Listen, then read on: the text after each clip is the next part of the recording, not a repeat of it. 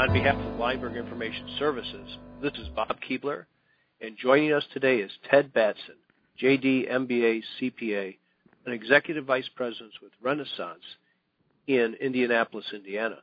Renaissance is a company devoted solely to charitable remainder and charitable lead trusts, and Ted brings approximately 20 years of experience in this area. Welcome, Ted.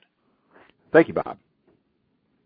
Ted, what I'd like to chat about today is, in the context to somewhat of all these inversions that are happening, how people may want to examine the efficacy of a charitable remainder trust. And I think everyone recognizes this is not, there's no black letter law in this. So let's start with the big picture. Under Section 664 of the Code, what is a charitable trust, and why would someone even think about it in this context? Well, Bob, thanks for inviting me today, and I'll tell you that charitable remainder trust, as you mentioned, is a trust described in Code Section 664. And a charitable remainder trust has a few moving parts. We're going to start with a person who is going to transfer assets. Typically, we're going to be looking at appreciated assets to get the biggest bang for the buck. And they're going to want to transfer those appreciated assets into a specially drafted trust that has the requisite provisions to be a charitable remainder trust, a qualified charitable remainder trust. And in creating this trust, they're going to receive an income tax deduction, and they're going to be transferring the assets into a trust that's exempt from tax itself. And at the end of the term of the trust, one or more charitable organizations that our initial settlor has named is going to receive the remainder interest in the trust. So what benefits does a person receive for creating a charitable remainder trust? Well, there are a handful of benefits that you get from creating a charitable remainder trust. You get an income tax deduction that's based on the length of the term of the trust and the payout rate of the trust and so forth. You get the avoidance of gain in the asset you transferred. So if we transfer an appreciated asset to the trust, so for example, some publicly traded stock that I bought 30 years ago and has appreciated greatly in value, I'm going to transfer that to the trust. As an exempt trust, it doesn't pay tax when those assets are sold, when that stock is sold. And so accordingly, I get to avoid the taxation of that gain, at least in an immediate sense. That leaves me with a bigger basket of capital to put at work than I would have if I sold this without the benefit of this tax-exempt trust and invested the net proceeds. So I've got a bigger basket, a bigger amount at work, more capital at work, and I'm going to have tax-free growth on that portfolio because the trust is now, or the assets are now in a tax-exempt trust. And then over the life of this trust, I'm going to receive distributions. Now, the distributions are going to come out to me in a taxable manner, but depending on how the trust portfolio is invested, I may be able to achieve some tax efficiencies in the distributions I receive from the CRT. And then I also have some ability in the way I craft the trust when I draft it up front to give myself a better return than I might get outside trust. So, for example, I can draft this trust to pay me 5% of the annual value of the trust, refigured every year. So maybe in the first year, if I transfer $1 million into the trust, maybe in the first year I'll get a $50,000 return. And then depending on what the value is at the end of that first year, I might get more. I might get a little less than $50,000 based on 5% of that subsequent year value. So I have some ability, if I grow these trust assets over time and at a rate faster than my payout rate, to get larger distributions in the future. And then not to be lost in the shuffle of these tax benefits are the fact that I'm creating a charitable legacy. So when we look at folks who are looking to do this type of planning, it's really interesting to hear from them what they might want to do from a charitable planning perspective, what charity they might want to favor with the remainder interest in their trust. So we've seen all kinds of actions that people have taken, everything from making gifts that will go on to fund scholarships or endow a professorship, to funding a choral program at a symphony, to funding local arts organizations, to funding social service groups that work with youth and seniors, and a wide variety of charitable interests that can be fulfilled with a charitable remainder trust. And often this is an opportunity for people to really give back to their community and establish a legacy. In addition to these kind of standard charitable beneficiaries that we might think of, this is also a way for a family to look at creating their own private family foundation as the remainder beneficiary of the trust, or to use a donor-advised fund as another alternative to the remainder beneficiary. I probably should point out that none of these are mutually exclusive. We can have a charitable remainder trust that is designed to accomplish a number of these things, all with the same trust, or occasionally it makes sense to look at having more than one trust, depending on maybe the payout structure of the trust or other benefits that we might obtain from using different planning techniques. The CRT is not a one-size-fits-all tool. It does have some bells and whistles that we can utilize to make a perfectly customized and crafted plan for a family. So let's take the big picture. I'm considering the sale of a large piece of property. I'm considering the sale of a large position. I'm going through one of these inversions. When should a CRT be considered? I mean, who should do these? And, just from a quantitative perspective, what kind of mathematical benefit is there? Sure. So if I'm looking at a transaction that involves, as you said, you gave a couple good examples there of different circumstances in which I might want to look at a charitable remainder trust. So, for example, I have a large stock position. I've got a large amount of gain. Say I have a stock position that's valued at $1 million that I paid $75,000 for some time ago, and so I've got a significant amount of gain. Well, the more gain that I can avoid, the greater my tax savings as a result of this transaction. And so, therefore, the bigger economic benefit I get from creating the trust with that stock. So if I have a large gain versus a smallish gain, I'm going to lean toward, from a quantitative perspective, I'm going to look at the larger gain position as being ideal for a CRT. When I'm dealing with real estate or similar kinds of property, it's a similar kind of analysis. I'm going to be looking at saying, well, do I have a lot of gain in this property, or do I just have a small amount? And when we look at real property and closely held business interests, we look at a few other wrinkles that enter to the mix. For example, on real property, we want that property to be free of any encumbrances at the time we transfer it into the CRT in order to avoid any unrelated business taxable income.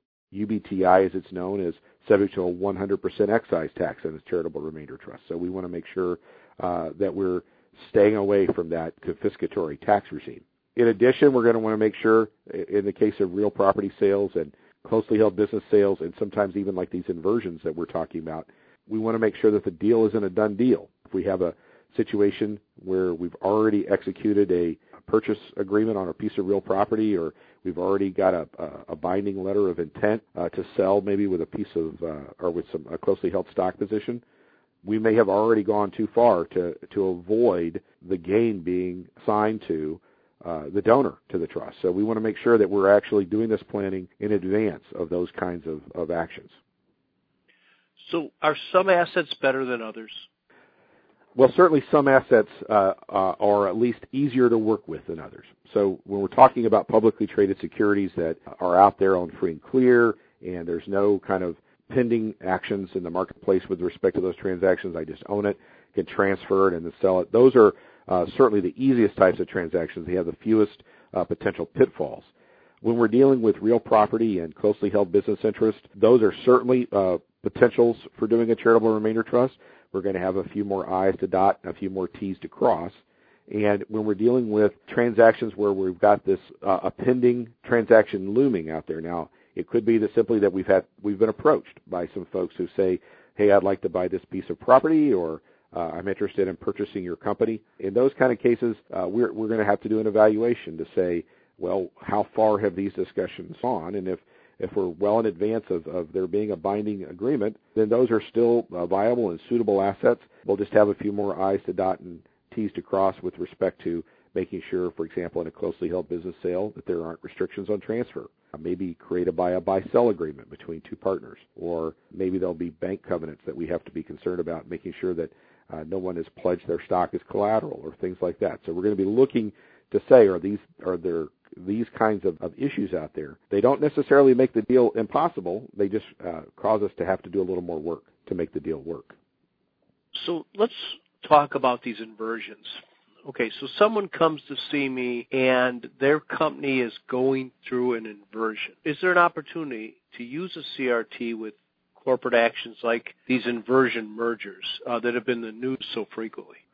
Well, when you look at an inversion merger or any similar type of corporate action, the answer is going to be it depends, because we're going to be concerned about just how far down the road has the deal progressed at the time the client walks into your office.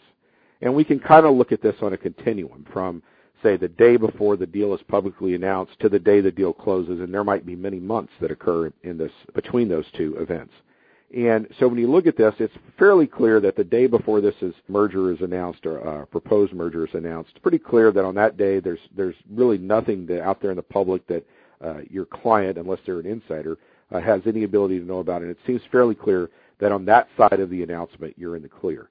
The day the announcement is made, I think you could argue that the clock starts ticking on when a potential CRT could be created. The standard that's been announced is largely one of, is the deal practically certain to conclude? And so when we look at this kind of practically certain language in the standard, we're going to be looking and saying, well, what kind of contingencies actually exist in the deal? So if you look at these contingencies and we say, well, are there third-party approvals that have to be obtained? For example, does a regulatory agency have to weigh in and sign off on the transaction? For antitrust reasons might be an example.